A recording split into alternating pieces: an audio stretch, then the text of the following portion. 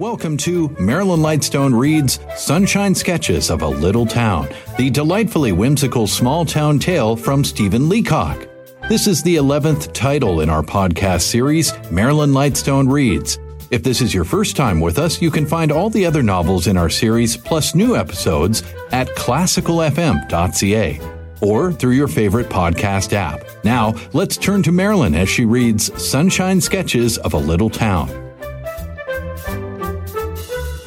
Chapter 4. The Ministrations of the Reverend Mr. Drone. The Church of England in Mariposa is on a side street, where the maple trees are thickest, a little up the hill from the heart of the town. The trees above the church, and the grass plot that was once the cemetery, till they made the new one, the necropolis over the brow of the hill, fill out the whole corner. Down behind the church, with only the driving shed and a lane between, is the rectory. It is a little brick house with odd angles. There is a hedge and a little gate, and a weeping ash tree with red berries. At the side of the rectory, churchward, is a little grass lawn with low hedges, and at the side of that, 2 wild plum trees that are practically always in white blossom. Underneath them is a rustic table and chairs, and it is here that you may see the rural Dean Drone, the incumbent of the Church of England, sitting in the checkered light of the plum trees that is neither sun nor shadow. Generally, you will find him reading, and when I tell you that at the end of the grass plot where the hedge is highest, there is a yellow beehive with 7 bees that belong to Dean Drone, you will realize that it is only fitting that the Dean is reading in the Greek. For what better could a man be reading beneath the blossom of the plum trees, within the very sound of the bees, than the pastorals of Theocritus? The light trash of modern romance might put a man to sleep in such a spot, but with such food for reflection as Theocritus, a man may safely close his eyes and muse on what he reads without fear of dropping into slumber. Some men, I suppose, terminate their education when they leave their college. Not so Dean Drone. I have often heard him say that if he couldn't take a book in the Greek out on the lawn in a spare half-hour, he would feel lost. It's a certain activity of the brain that must be still somehow. The Dean, too, seemed to have a native feeling for the Greek language. I have often heard people who might sit with him on the lawn ask him to translate some of it, but he always refused. One couldn't translate it, he said. It lost so much in the translation that it was better not to try. It was far wiser not to attempt it. If you undertook to translate it, there was something gone, something missing immediately. I believe that many classical scholars feel this way and like to read the Greek just as it is, without the hazard of trying to put it into so poor a medium as English, so that when Dean Drone said that he simply couldn't translate it, I believe he was perfectly sincere. Sometimes, indeed, he would read it aloud. That was another matter. Whenever, for example, Dr. Gallagher, I mean, of course, old Dr. Gallagher, not the young doctor, who was always out in the country in the afternoon, would come over and bring his latest Indian relics to show to the Dean, the latter always read to him a passage or two. As soon as the doctor laid his tomahawk on the table, the Dean would reach for his Theocritus. I remember that on the day when Dr. Gallagher brought over the Indian skull that they had dug out of the railway embankment and placed it on the rustic table, the Dean read to him so long from Theocritus that the doctor, I truly believe, dozed off in his chair. The Dean had to wait and fold his hands with the book across his knee and close his eyes till the doctor should wake up again. And the skull was on the table between them, and from above the plum blossoms fluttered down till they made flakes on it as white as Dr. Gallagher's hair. I don't want you to suppose that the Reverend Mr. Drone spent the whole of his time under the trees. Not at all. In point of fact, the rector's life was one round of activity which he himself might deplore, but was powerless to prevent. He had hardly sat down beneath the trees of an afternoon after his midday meal when there was the infant class at 3. And after that, with scarcely an hour between, the Mother's Auxiliary at 5, and the next morning the book club, and that evening the Bible study class, and the next morning the Early Workers Guild at 11:30. The whole week was like that. And if one found time to sit down for an hour or so to recuperate, it was the most one could do. After all, if a busy man spends the little bit of leisure that he gets in advanced classical study, there is surely no harm in it. I suppose, take it all in all, there wasn't a busier man than the rural dean among the Anglican clergy of the diocese. If the dean ever did snatch a half-day from his incessant work, he spent it in fishing. But not always that. For as likely as not, instead of taking a real holiday, he would put in the whole afternoon amusing the children and the boys that he knew by making kites and toys and clockwork steamboats for them. It was fortunate for the dean that he had the strange interest and aptitude for mechanical devices which he possessed, or otherwise this kind of thing would have been too cruel an imposition. But the Reverend Mr. Drone had a curious liking for machinery. I think I never heard him preach a better sermon than the one on aeroplanes. Lo, what now see you on high? Jeremiah 2. So it was that he spent 2 whole days making a kite with Chinese wings for Teddy Moore, the photographer's son, and closed down the infant class for 48 hours so that Teddy Moore should not miss the pleasure of flying it, or rather, seeing it flown. It is foolish to trust a Chinese kite to the hands of a young child. There was no end to the things that Mr. Drone could make, and always for the children.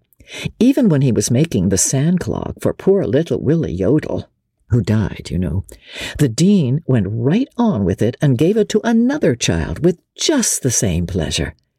Death, you know, to the clergy is a different thing from what it is to us. The dean and Mr. Gingham used often to speak of it as they walked through the long grass of the new cemetery, the necropolis. And when your Sunday walk is to your wife's grave, as the dean's was, perhaps it seems different to anybody's. The Church of England church, I said, stood close to the rectory, a tall, sweeping church, and inside a great reach of polished cedar beams that ran to the point of the roof. There used to stand on the same spot the little stone church that all the grown-up people in Mariposa still remember, a quaint little building in red and grey stone.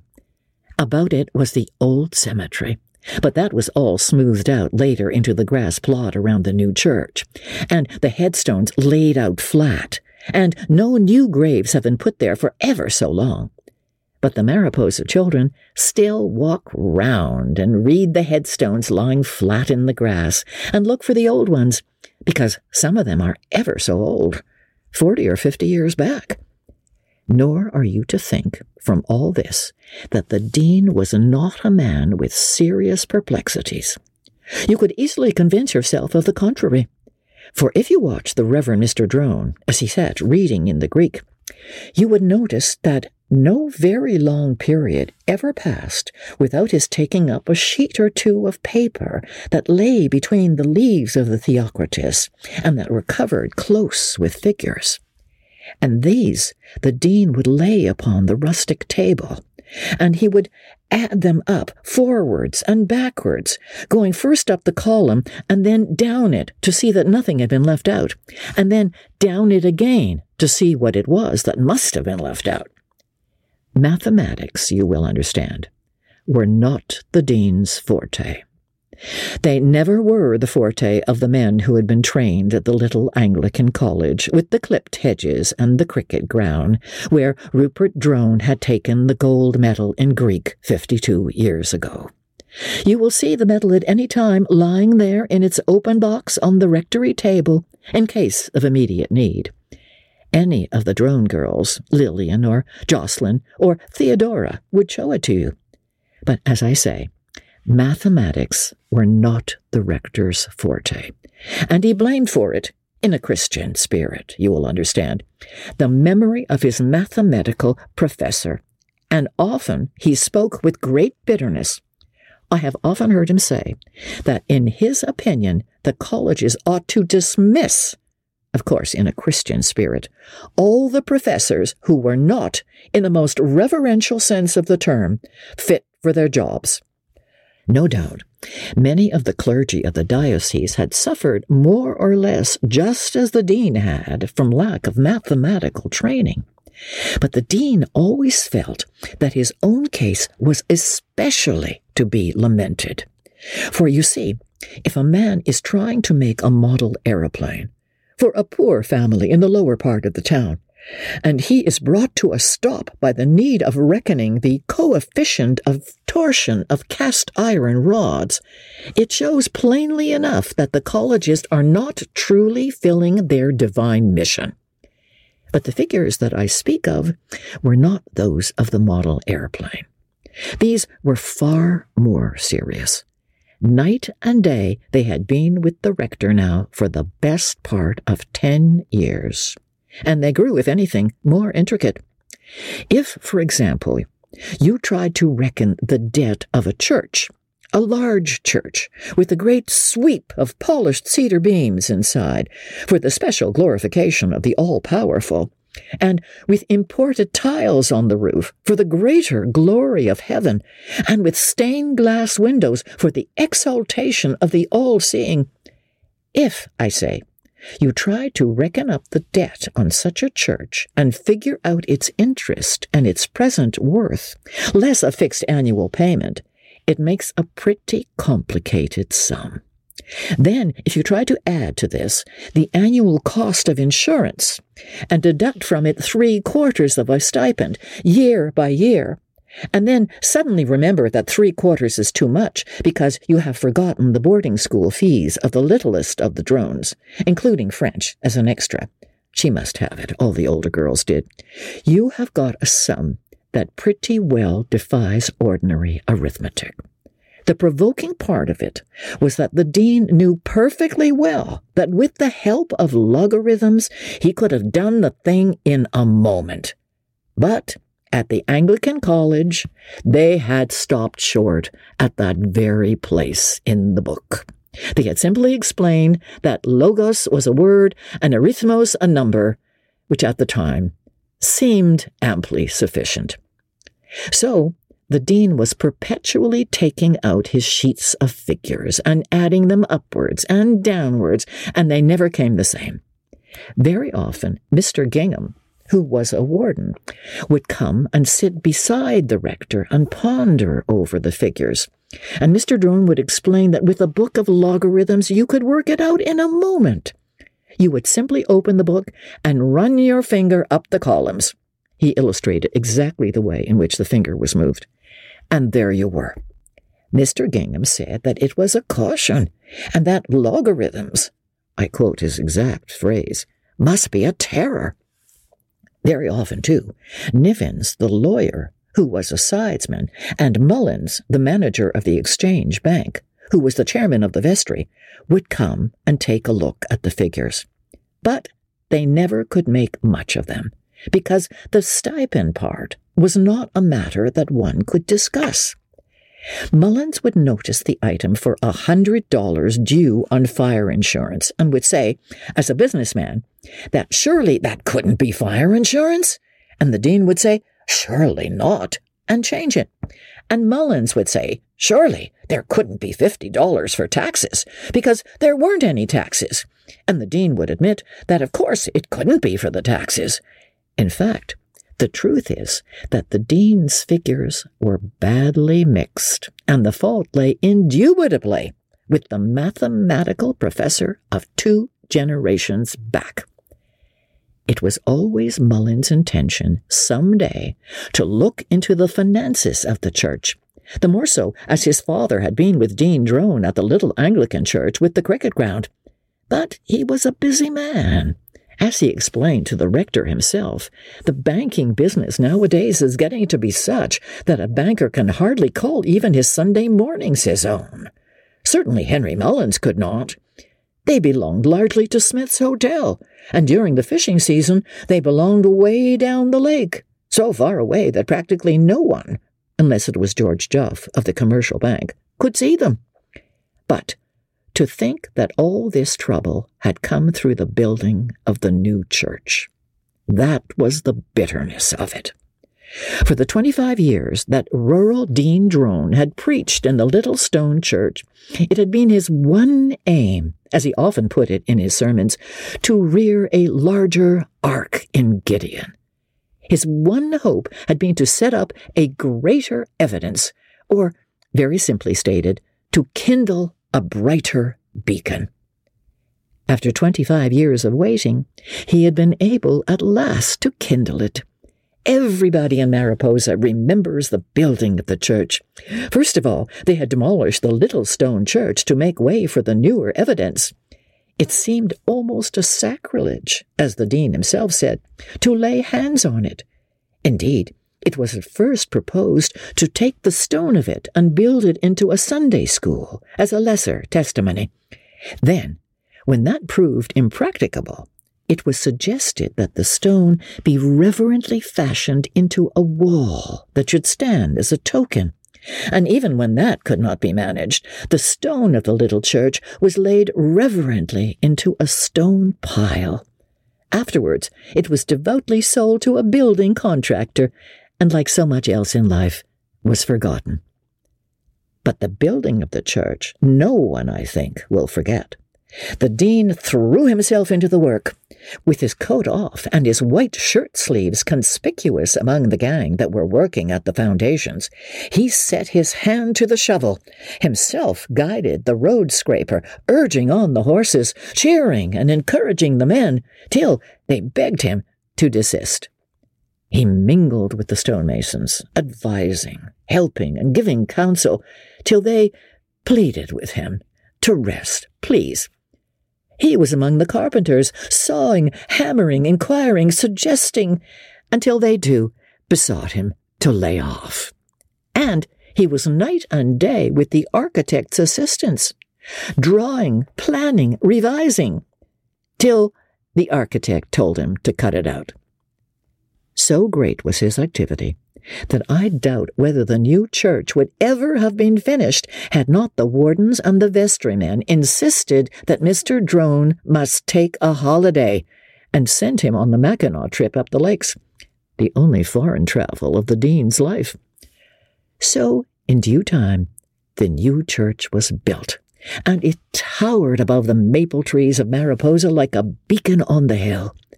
It stood so high that from the open steeple of it, where the bells were, you could see all the town lying at its feet, and the farmsteads to the south of it, and the railways like a double pencil line, and Lake Wissanotti spread out like a map. You could see and appreciate things from the height of the new church, such as the size and the growing wealth of Mariposa, that you never could have seen from the little stone church at all. Presently, the church was opened, and the dean preached his first sermon in it, and he called it a greater testimony, and he said that it was an earnest or first fruit of endeavor, and that it was a token or pledge, and he named it also a covenant. He said, too, that it was an anchorage and a harbor and a lighthouse, as well as being a city set upon a hill. And he ended by declaring it an ark of refuge, and notified them that the Bible class would meet in the basement of it on that and every other third Wednesday. In the opening months of preaching about it, the dean had called the church so often an earnest and a pledge and a guerdon and a tabernacle that I think he used to forget that it wasn't paid for. It was only when the agent of the building society and a representative of the Hosanna Pipe and Steam Organ Company, Limited, used to call for quarterly payments that he was suddenly reminded of the fact. Always after these men came round, the dean used to preach a special sermon on sin, in the course of which he would mention that the ancient Hebrews used to put unjust traitors to death, a thing of which he spoke with Christian serenity. I don't think that at first anybody troubled much about the debt on the church. Dean Drone's figures showed that it was only a matter of time before it would be extinguished. Only a little effort was needed, a little girding up of the loins of the congregation, and they could shoulder the whole debt and trample it under their feet. Let them but set their hands to the plough, and they could soon guide it into the deep water. Then they might furl their sails and sit every man under his own olive tree. Meantime, while the congregation was waiting to gird up its loins, the interest on the debt was paid somehow, or when it wasn't paid, was added to the principal. I don't know whether you have had any experience with greater testimonies and with beacons set on hills. If you have, you will realize how, at first gradually and then rapidly, their position from year to year grows more distressing. What with the building loan and the organ installment and the fire insurance, a cruel charge, and the heat and light, the rector began to realize, as he added up the figures, that nothing but logarithms could solve them. Then the time came when not only the rector, but all the wardens knew, and the sidesmen knew, that the debt was more than the church could carry. Then the church knew, and the congregation knew, and at last everybody knew. And there were special collections at Easter, and special days of giving, and special weeks of tribulation, and special arrangements with the Hosanna Pipe and Steam Organ Company. And it was noticed that when the rural dean announced a service of Lenten sorrow, aimed more especially at the businessmen, the congregation had diminished by 40%. I suppose things are just the same elsewhere. I mean, the peculiar kind of discontent that crept into the Church of England congregation in Mariposa after the setting up of the beacon. There were those who claimed that they had seen the error from the first, though they had kept quiet, as such people always do, from breadth of mind. There were those who had felt years before how it would end, but their lips were sealed from humility of spirit. What was worse was that there were others who grew dissatisfied with the whole conduct of the church. Yodel, the auctioneer, for example, narrated how he had been to the city and had gone into a service of the Roman Catholic Church. I believe, to state it more fairly, he had dropped in, the only recognized means of access to such a service. He claimed that the music that he had heard there was music, and that, outside of his profession, the chanting and intoning could not be touched. Ed Moore, the photographer, also related that he had listened to a sermon in the city, and that if anyone would guarantee him a sermon like that, he would defy you to keep him away from church. Meanwhile, failing the guarantee, he stayed away. The very doctrines were impeached. Some of the congregation began to cast doubts on eternal punishment, doubts so grave as to keep them absent from the Lenten services of sorrow. Indeed, lawyer Macartney took up the whole question of the Athanasian Creed one afternoon with Joe Milligan, the dentist, and hardly left a clause of it intact. All this time, you will understand, Dean Drone kept on with his special services and leaflets.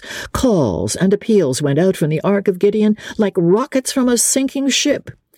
More and more, with every month, the debt of the church lay heavy on his mind.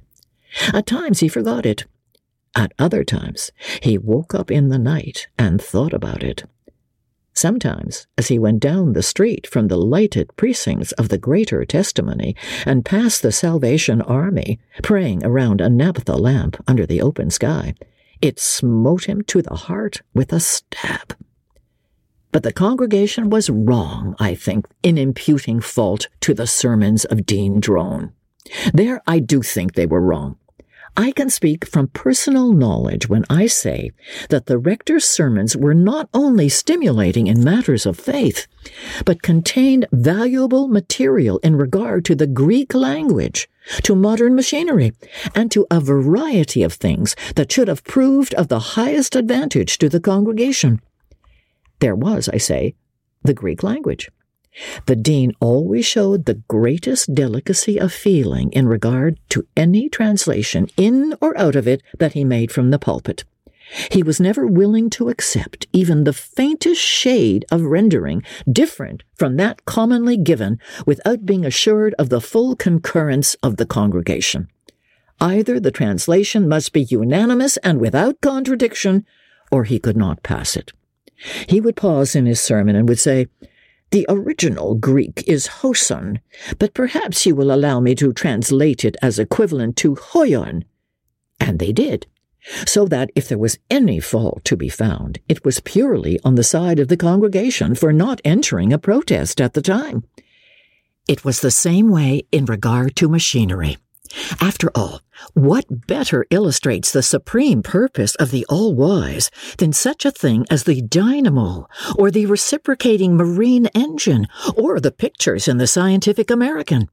Then, too, if a man has had the opportunity to travel and has seen the Great Lakes spread out by the hand of Providence from where one leaves the new dock at the Sound to where one arrives safe and thankful with one's dear fellow passengers in the spirit at the concrete landing stage at Mackinac, is not this fit and proper material for the construction of an analogy or illustration? Indeed, even apart from an analogy, is it not mighty interesting to narrate anyway? In any case, why should the church wardens have sent the rector on the Mackinac trip if they had not expected him to make some little return for it? I lay some stress on this point because the criticisms directed against the Mackinac sermons always seem so unfair.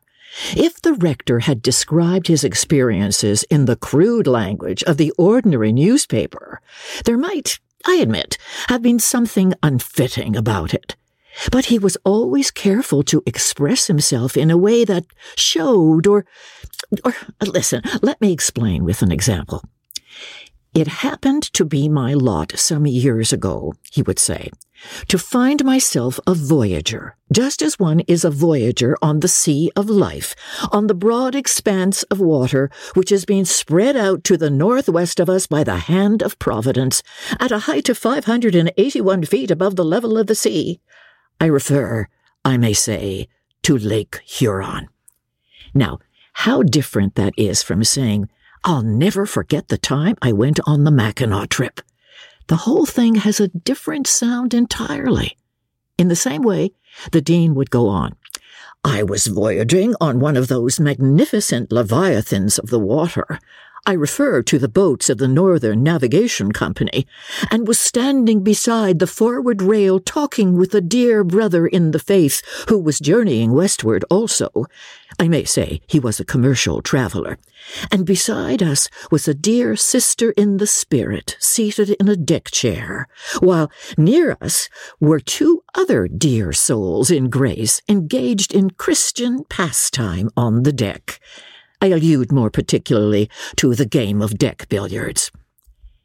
I leave it to any reasonable man whether, with that complete and fair-minded explanation of the environment, it was not perfectly proper to close down the analogy, as the rector did, with the simple words, "In fact, it was an extremely fine morning." Yet there were some people, even in Mariposa, that took exception and spent their Sunday dinner time in making out that they couldn't understand what Dean Drone was talking about, and asking one another if they knew.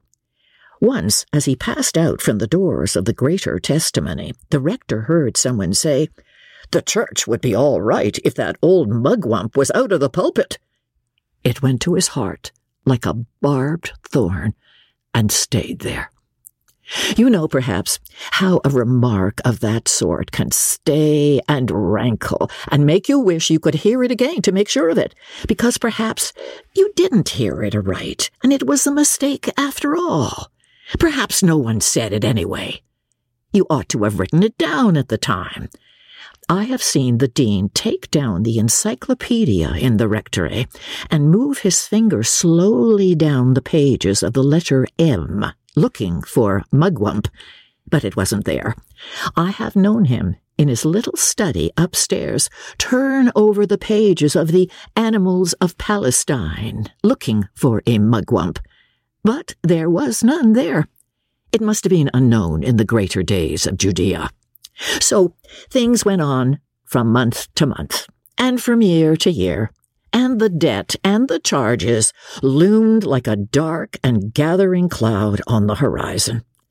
I don't mean to say that efforts were not made to face the difficulty and to fight it. They were. Time after time, the workers of the congregation got together and thought out plans for the extinction of the debt. But somehow, after every trial, the debt grew larger with each year, and every system that could be devised turned out to be more hopeless than the last. They began, I think, with the endless chain of letters of appeal. You may remember the device, for it was all popular in clerical circles some 10 or 15 years ago.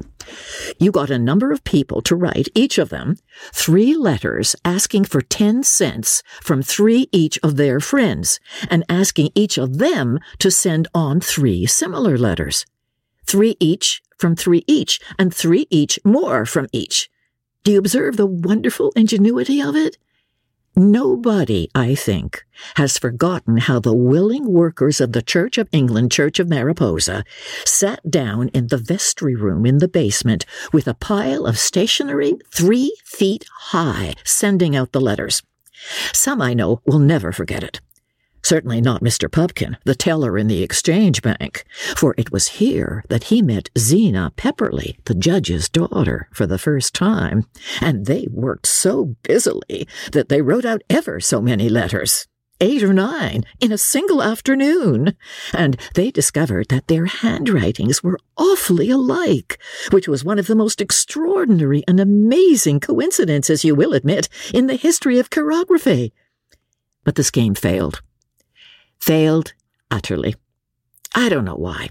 The letters went out and were copied, broadcast, and recopied till you could see the Mariposa endless chain winding its way towards the Rocky Mountains. But they never got the 10 cents. The willing workers wrote for it in thousands, but by some odd chance they never struck the person who had it. Then, after that, there came a regular winter of effort. First of all, they had a bazaar that was got up by the Girls' Auxiliary and held in the basement of the church. All the girls wore special costumes that were brought up from the city, and they had booths where there was every imaginable thing for sale. Pincushion covers and chair covers and sofa covers, everything that you can think of. If the people had once started buying them, the debt would have been lifted in no time. Even as it was, the bazaar only lost $20. After that, I think, was the magic lantern lecture that Dean Drone gave on Italy and her invaders. They got the lantern and the slides up from the city, and it was simply splendid. Some of the slides were, perhaps, a little confusing, but it was all there. The pictures of the dense Italian jungle and the crocodiles and the naked invaders with their invading clubs. It was a pity that it was such a bad night, snowing hard, and a curling match on, or they would have made a lot of money out of the lecture. As it was, the loss, apart from the breaking of the lantern, which was unavoidable, was quite trifling. I can hardly remember all the things that there were after that. I recollect that it was always Mullins who arranged about renting the hall and printing the tickets and all that sort of thing. His father, you remember, had been at the Anglican College with Dean Drone, and though the rector was 37 years older than Mullins, he leaned upon him in matters of business as upon a staff. And though Mullins was 37 years younger than the dean, he leaned against him in matters of doctrine as against a rock. At one time, they got the idea that what the public wanted was not anything instructive, but something light and amusing. Mullins said that people love to laugh. He said that if you get a lot of people all together and get them laughing, you can do anything you like with them. Once they start to laugh, they are lost. So they got Mr. Dreary, the English literature teacher at the high school, to give an evening of readings from the great humorists from Chaucer to Adam Smith. They came mighty near to making a barrel of money out of that. If the people had once started laughing, it would have been all over with them. As it was, I heard a lot of them say that they simply wanted to scream with laughter. They said they just felt like bursting into peals of laughter all the time. Even when in the more subtle parts, they didn't feel like bursting out laughing. They said they had all they could do to keep from smiling. They said they never had such a hard struggle in their lives not to smile. In fact, the chairman said when he put the vote of thanks that he was sure if people had known what the lecture was to be like, there would have been a much better turnout. But you see, all that the people had to go on was just the announcement of the name of the lecturer, Mr. Dreary, and that he would lecture on English humor. All seats, 25 cents. As the chairman expressed it himself, if the people had had any idea at all, of what the lecture would be like, they would have been there in hundreds. But how could they get an idea that it would be so amusing with practically nothing to go upon? After that attempt, things seemed to go from bad to worse. Nearly everybody was disheartened about it. What would have happened to the debt, or whether they would have ever paid it off, is more than I can say. If it hadn't occurred, that light broke in on Mullins in the strangest and most surprising way you can imagine. It happened that he went away for his bank holidays, and while he was away, he happened to be present in one of the big cities and saw how they went at it there to raise money. He came home in such a state of excitement that he went straight up from the Mariposa station to the rectory, valise and all, and he burst in one April evening to where the rural dean was sitting with the 3 girls beside the lamp in the front room, and he cried out, "Mr. Drone, I've got it! I've got a way that'll clear the debt before you're a fortnight older! We'll have a Whirlwind Campaign in Mariposa!" But stay. The change from the depth of depression to the pinnacle of hope is too abrupt. I must pause and tell you in another chapter of the Whirlwind Campaign in Mariposa. Chapter 5. The Whirlwind Campaign in Mariposa. It was Mullins, the banker, who told Mariposa all about the plan of a whirlwind campaign and explained how it was to be done. He'd happened to be in one of the big cities when they were raising money by a whirlwind campaign for one of the universities, and he saw it all. He said he would never forget the scene on the last day of it, when the announcement was made that the total of the money raised was even more than what was needed. Oh, it was a splendid sight. The businessmen of the town all cheering and laughing and shaking hands, and the professors with the tears streaming down their faces, and the deans of the faculties who had given money themselves, sobbing aloud. He said it was the most moving thing he ever saw. So, as I said, Henry Mullins, who had seen it, explained to the others how it was done. He said that first of all, a few of the businessmen got together quietly, very quietly, indeed, the more quietly the better, and talked things over. Perhaps one of them would dine, just quietly, with another one and discuss the situation. Then these 2 would invite a 3rd man, possibly even a 4th, to have lunch with them and talk in a general way, even talk of other things part of the time. And so on. In this way, things would be discussed and looked at in different lights and viewed from different angles. And then, when everything was ready, they would go at things with a rush. A central committee would be formed, and subcommittees, with captains of each group and recorders and secretaries, and on a stated day, the Whirlwind Campaign would begin. Each day, the crowd would all agree to meet at some stated place and each lunch together, say at a restaurant or at a club or at some eating place. They would go on every day with the interest getting keener and keener, and everybody getting more and more excited, till presently the chairman would announce that the campaign had succeeded, and there would be the kind of scene that Mullins had described. So, that was the plan that they set in motion in Mariposa. I don't wish to say too much about the Whirlwind Campaign itself. I don't mean to say that it was a failure. On the contrary, in many ways it couldn't have been a greater success, and yet somehow it didn't seem to work out just as Henry Mullins had said it would. It may be that there are differences between Mariposa and the larger cities that one doesn't appreciate at first sight. Perhaps it would have been better to try some other plan. Yet, they followed along the usual line of things closely enough. They began with the regular system of some of the businessmen getting together in a quiet way. First of all, for example, Henry Mullins came over quietly to Duff's rooms over the commercial bank with a bottle of rye whiskey, and they talked things over. And the night after that, George Duff came over quietly to Mullins' rooms over the Exchange Bank with a bottle of Scotch whiskey. A few evenings after that, Mullins and Duff went together in a very unostentatious way, with perhaps a couple of bottles of rye, to Pete Glover's room over the hardware store.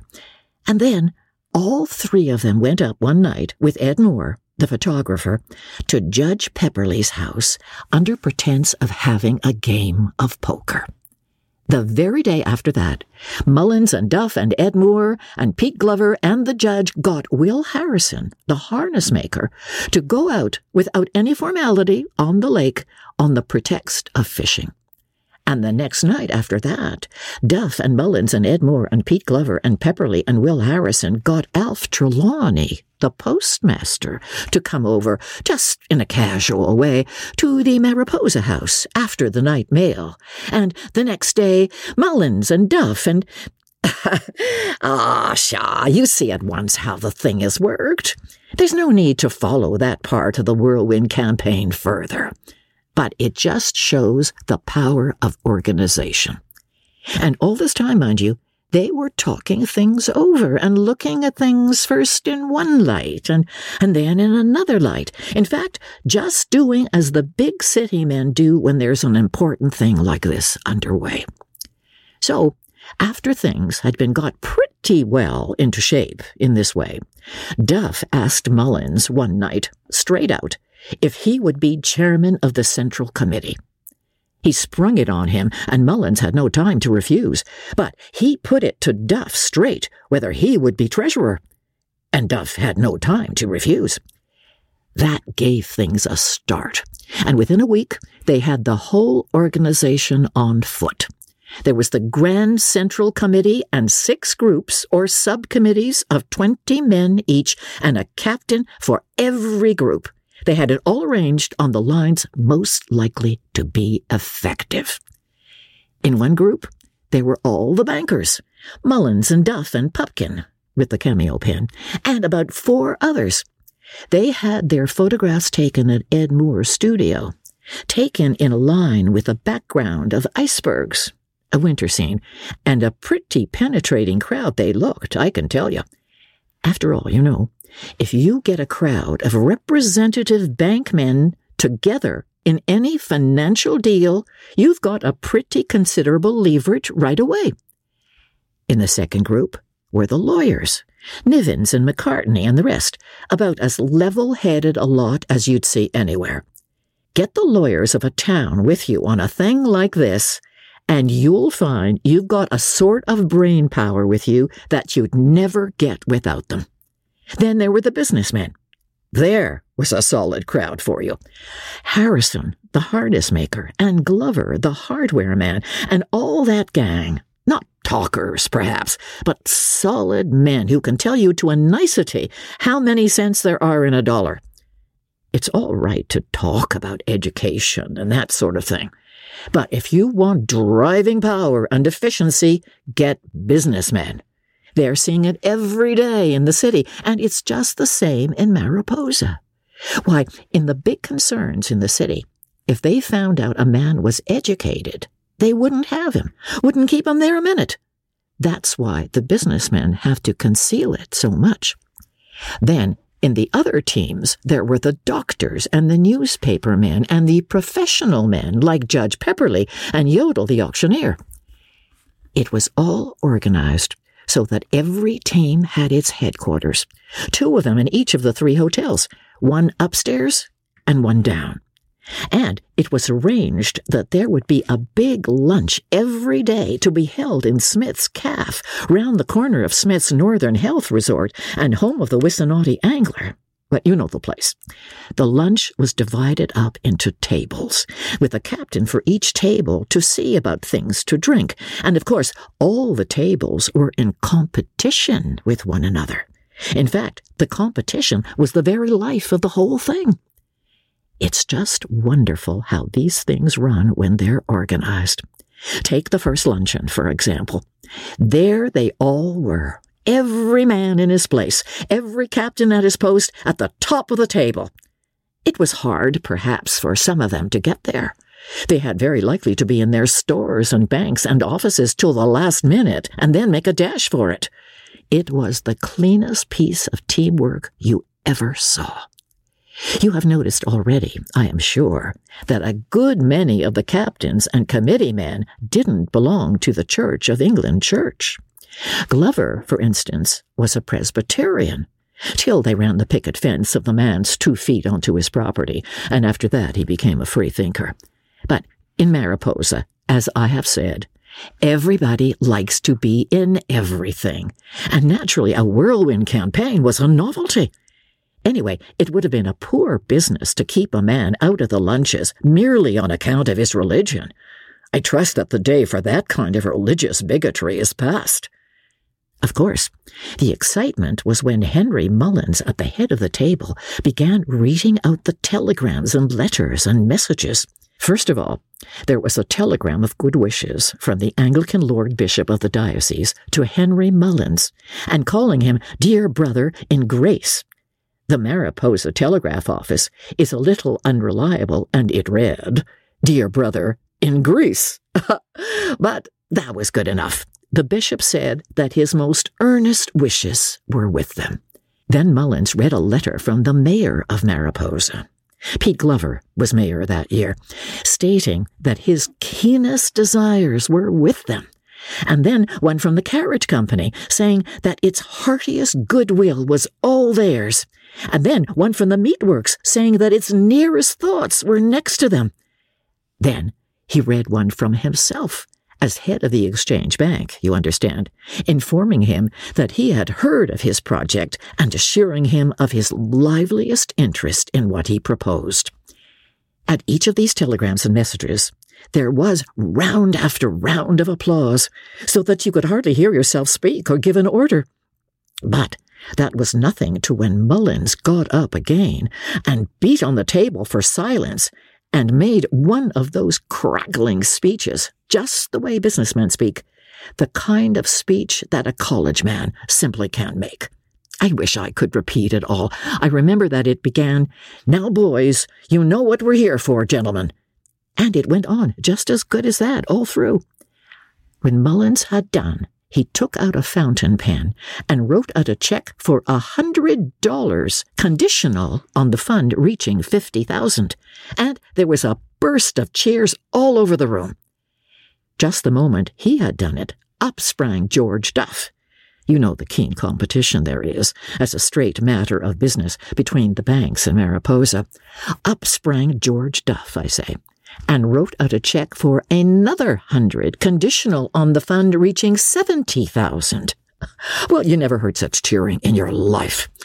And then, when Netley walked up to the head of the table and laid down a check for $100, conditional on the fund reaching 100,000, the room was in an uproar. $100,000! Just think of it. The figures fairly stagger one. To think of $100,000 raised in 5 minutes in a little place like Mariposa. And even that was nothing. In less than no time, there was such a crowd round Mullins trying to borrow his pen all at once that his waistcoat was all stained with ink. Finally, when they got order at last and Mullins stood up and announced that the conditional fund had reached $250,000, oh, the whole place was a perfect babel of cheering. Oh, these whirlwind campaigns are wonderful things. I can tell you, the committee felt pretty proud that first day. There was Henry Mullins, looking a bit flushed and excited, with his white waistcoat and an American Beauty rose, and with ink marks all over him from the check signing.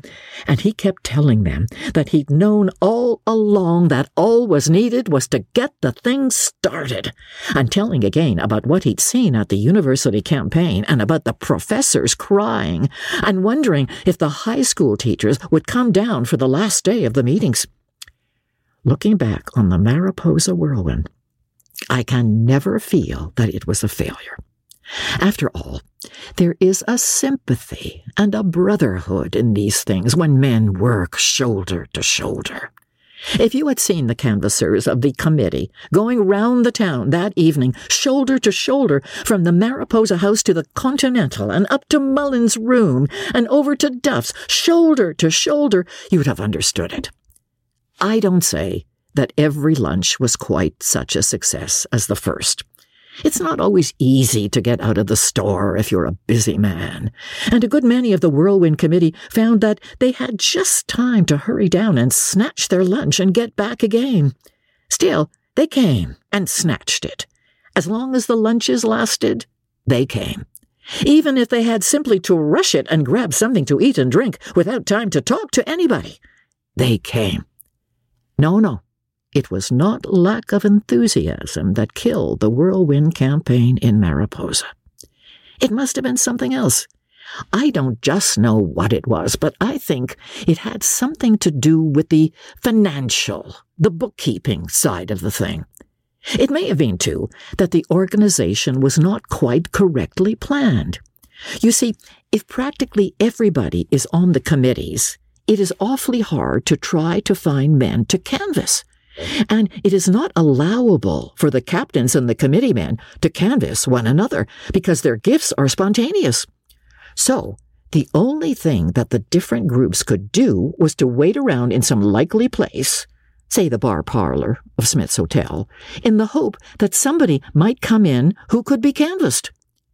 You might ask why they didn't canvass Mr. Smith himself, but of course they had done that at the very start, as I should have said. Mr. Smith had given them $200 in cash, conditional on the lunches being held in the caf of his hotel. And it's awfully hard to get a proper lunch, I mean the kind to which a bishop can express regret at not being there, under $1.25.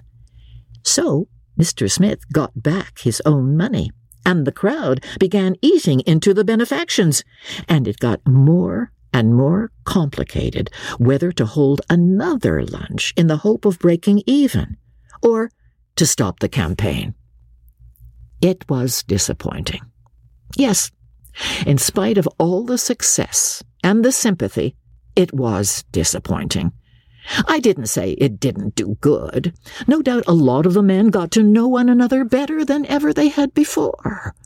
I have myself heard Judge Pepperley say that after the campaign he knew all of Pete Glover that he wanted to. There was a lot of that kind of complete satiety. The real trouble about the Whirlwind Campaign was that they never clearly understood which of them were the Whirlwind and who were to be the campaign. Some of them, I believe, took it pretty much to heart. I know that Henry Mullins did. You could see it. The first day he came down to the lunch, all dressed up with the American Beauty and the white waistcoat. The second day, he only wore a pink carnation and a gray waistcoat. The third day, he had on a dead daffodil and a cardigan undervest. And on the last day, when the high school teacher should have been there, he only wore his office suit, and he hadn't even shaved. He looked beaten. It was that night that he went up to the rectory to tell the news to Dean Drone. It had been arranged, you know, that the rector should not attend the lunches so as to let the whole thing come as a surprise, so that all he knew about it was just scraps of information about the crowds at the lunch and how they cheered and all that. Once, I believe, he caught sight of the news packet with a 2-inch headline, 250,000, but he wouldn't let himself read further because it would have spoiled the surprise. I saw Mullins, as I say, go up the street on his way to Dean Drone's. It was middle April, and there was ragged snow on the streets, and the nights were dark still and cold. I saw Mullins grit his teeth as he walked, and I knew that he held in his coat pocket his own check for the 100, with the condition taken off it. And he said that there were so many skunks in Mariposa that a man might as well be in the head office in the city. The dean came out to the little gate in the dark. You could see the lamplight behind him from the open door of the rectory, and he shook hands with Mullins, and they went in together. Thanks for listening to Marilyn Lightstone Reads Sunshine Sketches of a Little Town. This episode was produced by Justin Leacock. Executive producer Moses Znaimer. This is the latest book in our podcast series, Marilyn Lightstone Reads. Other selections include The Scarlet Pimpernel, Vanity Fair, Showboat, Anne of Green Gables, The Age of Innocence, Pride and Prejudice, and The Woman in White. You can also help support this podcast by recommending it to your friends and leaving a 5-star review in your preferred podcast store. And while you're there, look for a variety of other quality podcasts proudly presented by the Zoomer Podcast Network.